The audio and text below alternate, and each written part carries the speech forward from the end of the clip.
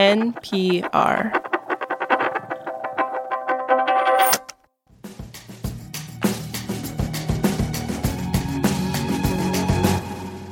A few years after Hurricane Katrina, Tanya White was getting frustrated with her son's school. There were teachers leaving, the principal was leaving, what was going on, and I didn't get a valid answer. Tanya White's son Gino was enrolled in a New Orleans public school, and Tanya says it was not a good fit for him. His setting needed to be a little smaller. Financially, moving Gino to a private school was out of the question. But then she received a letter.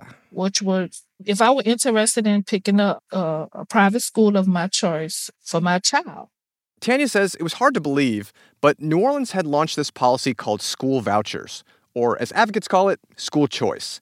And in New Orleans' case, it meant public funding for some children from lower-income families to attend private schools. Yeah, I hit the jackpot. But school vouchers is a controversial policy. Either you think it undermines the public school system, or you think it gives parents the ability to choose the best schools for their children. And this policy's popularity has been spiking recently. In 2021, 19 states introduced or expanded school vouchers. Partly it's been a reaction against public schools' COVID control policies or teaching on sexuality, gender, and race. But aside from these deeper political questions, what does the evidence actually say about the core thing school is for, which is educating kids? This is The Indicator from Planet Money. I'm Adrian Ma. And I'm Darian Woods. Today on the show, whether school vouchers improve students' educational outcomes. We've got a cool-headed analysis of one of the hottest policy debates in America. This message comes from NPR sponsor Babson College. The world needs entrepreneurial leaders, and you can become one at Babson College. Gain the skills to lead, motivate, and inspire through a specialized master's or MBA program with full-time, part-time, and online options. Turn ideas into action with a graduate program that caters to your professional needs and fits your lifestyle. Ranked number 1 in entrepreneurship by U.S. News & World Report. Apply now at babson.edu/grad programs. This message comes from NPR sponsor Certified Financial Planners. Asking the right questions can greatly impact your future, especially when it comes to your finances. So if you're looking for a financial advisor you can trust, Certified Financial Planner professionals are committed to acting in your best interest. That's why it's gotta be a CFP. Find your CFP professional at letsmakeaplan.org. Miguel Urquiola is an economist at Columbia University. He spent a good part of his career looking into whether school vouchers work. But before he started that research, his basic thought was, surely more school choice is a good thing. Yeah, if I have to be honest, I came in with a bit of preconceptions that comes, perhaps from being an economist, which is that in general, places where the market has a lot of latitude work well, and that, consumers should have a lot of choice. As Miguel was digging into this, he had read the libertarian economist Milton Friedman, who wrote a lot about school vouchers in the 1950s and 60s. Why is it that the role of government in education has been increasing? Why is it that the parents have been given less control and the administrators more? He said, yes, it makes sense for kids to go to school. Yes, there's an interest in society to make sure all kids go to school. But why should it be publicly provided, he asked. He said, we could give everyone basically a voucher, he called it, and stipulate that it could be spent at any school. And then the kid would get schooling, would get education, which society wants. But he said the fact that schools would have to compete to attract that kid and those parents would basically make for higher quality. One country that took up Milton Friedman's ideas with enthusiasm was Chile in 1981. So Miguel looked into whether school vouchers actually improved educational outcomes in Chile. What I found is that vouchers or school choice do a couple of things at least. One is they probably make people happy, at least those people who use the voucher. There's a certain thing of like having some control in your life or being able to choose a school for your kid. From a social point of view, you would want kids on average to learn more. And the surprising thing about Chile, I think, was that there was basically a lot of people moving around, a lot of people choosing different schools, leaving public school and going to the private sector and so on. And there was surprisingly much less evidence of anything really happening, say, on the average level of learning. So we're just shuffling the chairs around and there's a whole lot of energy being created, but at the end, you weren't seeing a whole lot of educational difference. Right. It's kind of like if you thought, there's a block or a neighborhood around which you live where the restaurants are not that great. And then there's a lot of what seems like competition, a lot of changing, a lot of them close, new ones open, shiny storefronts, this and that. And yet you conclude later on that on average, the food is still as bad as it always was. So Miguel's preconceptions had been shattered by this study of the Chilean experience.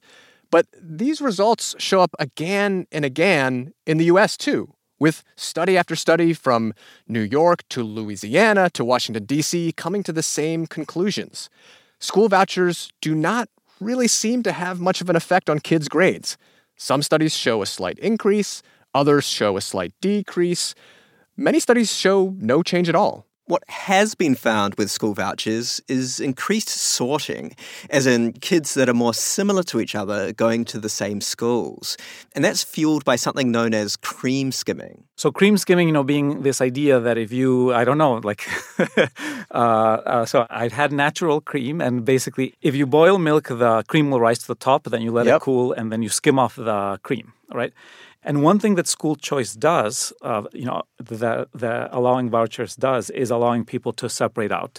And so this happened massively in the case of Chile. And I think it's a consequence of school choice or vouchers generally, that if you give people the opportunity to choose schools, they'll naturally separate out along different dimensions. They could be income, they could be ethnic dimensions, they could be belief. Basically, what happened with Chile is that it became much more likely, for example, that a wealthy kid would have wealthy peers, or that a very Catholic kid would have very Catholic peers. And so this is a standard result. And then at the same time, not a whole lot of evidence of changes in learning. A big reason why there's not a lot of evidence for changes in learning is that parents often do not have good information about schools. Quality is hard to observe. So, for example, I can observe very easily, if I'm a parent, that kids who go to Yale, for example, have good outcomes. But from an economic point of view, what you want to observe is the value added of the school. Is my kid's outcome any better due to going to Yale as it would be, say, if my kid went to someplace else? Say, maybe they're already bright. They're already bright, and and because of sorting and cream skimming, what you have, in fact, is that the Yales or the wealthy schools of the world or certain charter schools are getting bright kids. So it's very hard for a parent to disentangle that. We asked Tanya, the mother from New Orleans who received a school voucher for her son. How did she figure out which school to send her son Gino to? Trying to predict how good a school might be at teaching your kid, it can be really tough. Well, no, it's not hard because you have to go in and you have to make a list of the questions you're asking. What's your day like? What you do for discipline? Homework? Schoolwork? I want to know about the principal. What's going on? What's your background? What are your plans for the kids? Tanya ended up going with a school called Life of Christ Christian Academy. And she says Gino loved it. And yes, he flourished like a butterfly. He graduated in 2018. Gino went on to college, now works at an insurance company. So we asked Tanya what she thought might have happened if she had never gotten that letter in the mail saying Gino might be eligible for a school voucher. Oh, he was going to graduate. He was going to be successful. I'm old school, so we wasn't doing none of that. But like I said, I thank God for that program. To find those smaller classes was a fit for him. Tanya's experience seems to be consistent with what the broader literature finds. She and Gino were happier with more choice. But whether or not Gino's academic results would have been any different in some alternative public school universe, that's hard to say. This episode was produced by Sam Yellowhorse Kessler and Cooper Katz McKim, with engineering by Sina Lafredo. It was fact-checked by Sierra Juarez. Kate Kincannon edits the show, and The Indicator is a production of NPR. Listen to Embedded for moments that stay with you. I could smell the smoke. I could smell the dust. Voices that resonate. Stories that change the way you think about your life. How did we get here? The Embedded podcast is NPR's home for original documentary series. Listen wherever you get your podcasts. This message comes from NPR sponsor Greenlight. Want to teach your kids financial literacy? With Greenlight, kids and teens use a debit card of their own, while parents can keep an eye on kids' spending and savings in the app. Get your first month free at greenlight.com/NPR. These days, news comes at you fast. But the truth? Getting there takes time. There's something that hasn't been disclosed yet. Embedded is a podcast that takes the time to look beyond the headlines. How did this happen? How did we get here? With original documentary storytelling. Listen to NPR's Embedded wherever you get your podcasts.